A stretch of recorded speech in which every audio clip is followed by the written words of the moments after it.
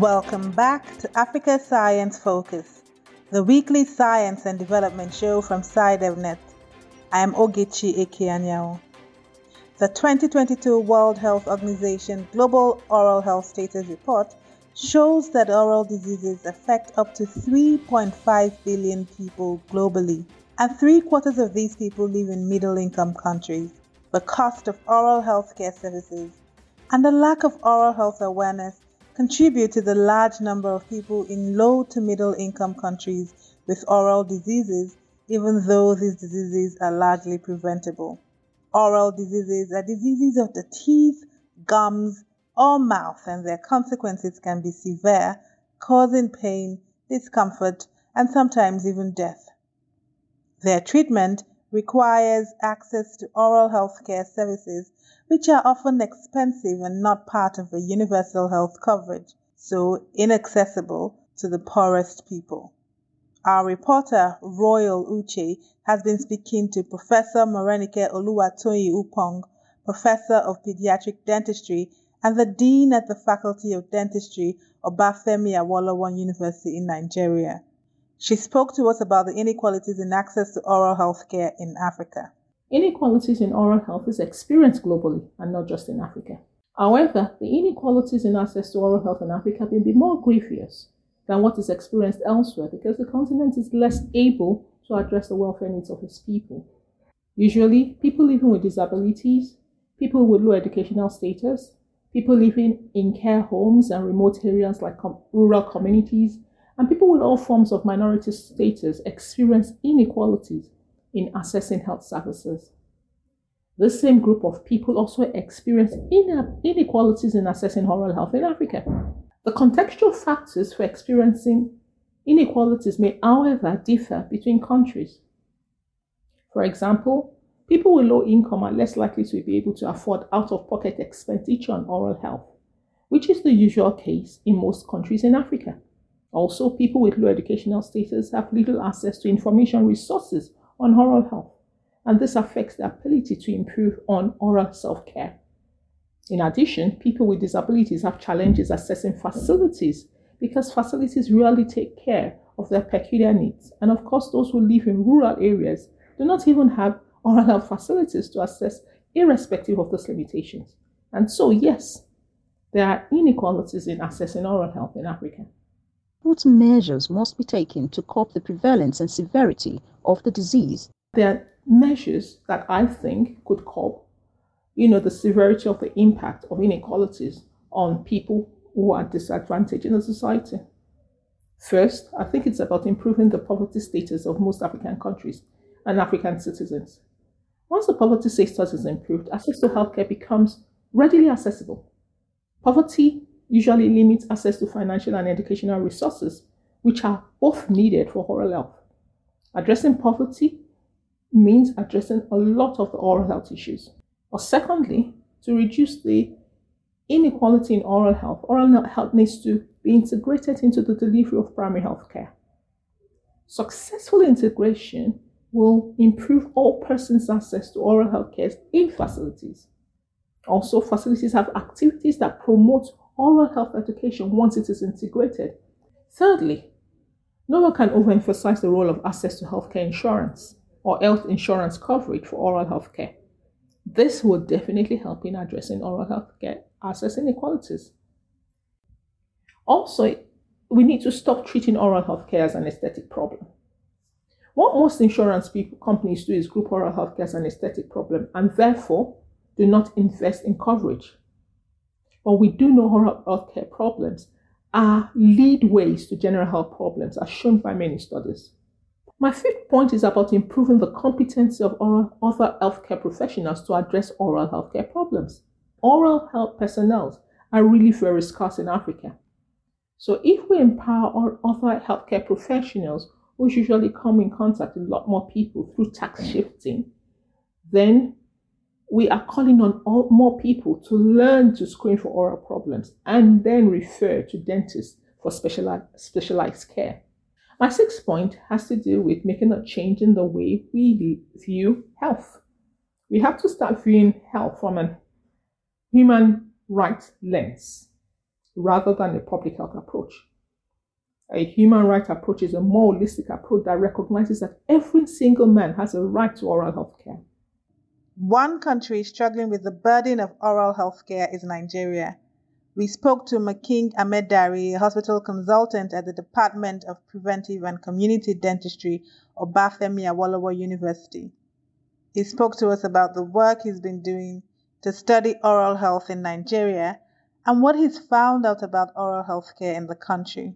The Nigerian oral health system is largely ill-defined and overstrained. For example, what we have in Nigeria, it is said that 90% of persons who have oral diseases do not seek or cannot obtain care. That means they remain, 90% of those who have diseases remain untreated. And so that is a big challenge on the oral health system. And so what we wanted to do was to more like map the oral health systems using the WHO recognized building blocks for the health system. And there are actually 6 blocks, but I will just summarize some of the key findings in terms of oral health care in Nigeria. Firstly, regards oral health service delivery. It is notable that we have delivery of oral health care at the 3 tiers of the Nigerian health system. But while at the primary health centers, there are still a handful of primary health centers that have oral health care delivered at those centers. More so, there is significant inequality in terms of access to oral health care in Nigeria. For example, in some northern parts of Nigeria, we have people traveling up to 600 kilometers to access oral health care. And that is a big challenge in terms of achieving health for all. In terms of the workforce, look at the statistics are again poor when we have 2 in the ratio of like 2 to 100,000 people, 2 dentists to 100,000 people in Nigeria. That is really poor. And so authors have recommended adopting some policy actions such as tax sharing, tax shifting, or even skill mix, to mitigate the burden of needed oral health care. We also have in Nigeria a significant lack of oral health information. This is a big problem because even in the demographic and health survey of Nigeria released in 2018, oral health was still omitted. And I think this is a significant omission if we're talking about planning for oral health care in Nigeria. That's a significant omission. And so also we look at, now, even to deal with these things, in this article, we're asking questions about certain government agencies that should be involved in gathering data. We need to involve the National Bureau of Statistics, the National Institute of Medical Research, the National Population Commission, and also the Regional Center for Oral Health Care Training in Nigeria. These government agencies should be involved in generating data on oral health. One of the major aspects, which I must not leave out, is financing. And indeed, when healthcare generally is poorly funded, inevitably oral healthcare will be poorly funded. And because the oral healthcare, as it is heavily reliant on the existing health system in the country. And so if oral healthcare health care generally is poorly funded, what can we do? There are some levers that should be explored, such as the Healthcare Provision Fund must be leveraged on to deliver and fund a package of services for people. Also, we introduce a 7th component in this article, which is the community participation. We need to leverage on the community engagement, community participation, so that there could be sustainability of oral health intervention programs and plans, so that we can actually reach more people, especially in the rural areas. There are several consequences of oral diseases when left untreated, and these consequences can be dire. They range from awful pain to infection and reduced quality of life to loss of productivity. Victor Wabudike, a consultant family dentist and head of dental department at Ajeromi General Hospital in Nigeria, spoke to us about the consequences of oral diseases. Oral diseases generally affect the quality of life of those who suffer from these conditions.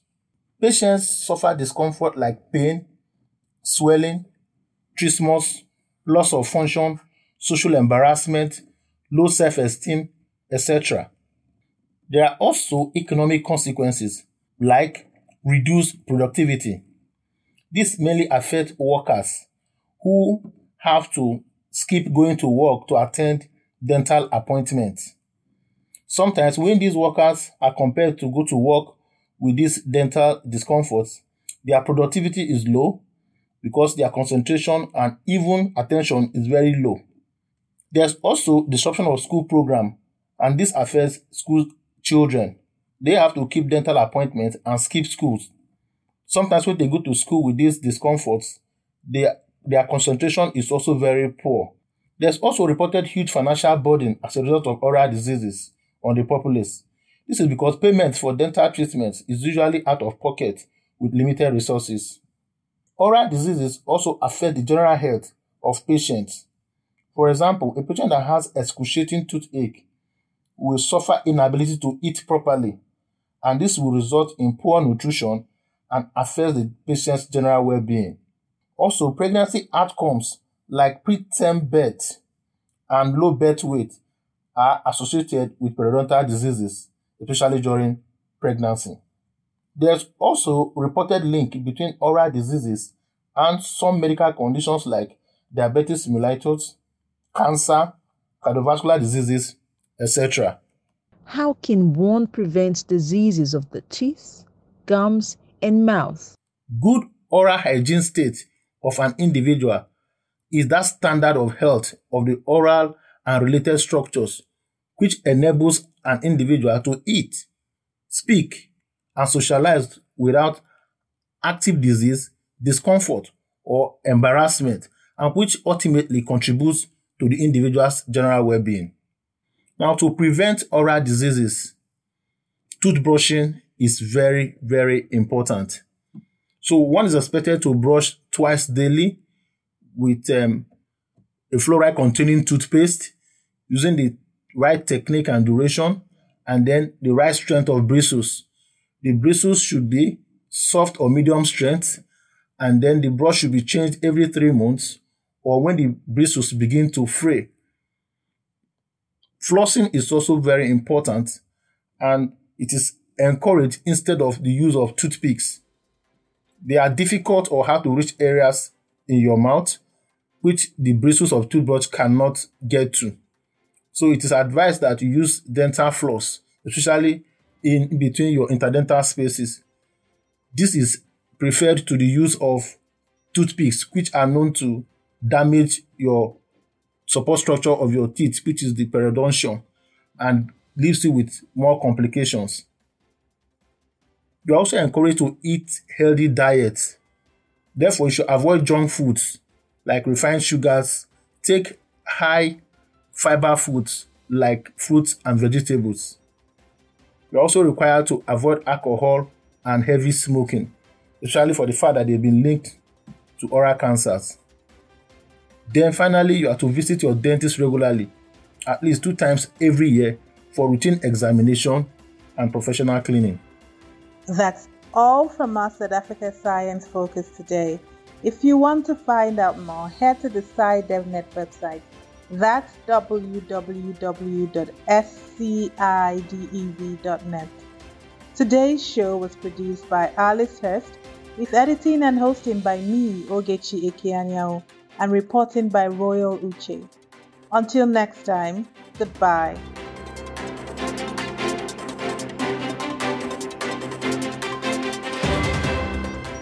Africa Science Focus is produced by SciDevNet and distributed in association with your local radio station.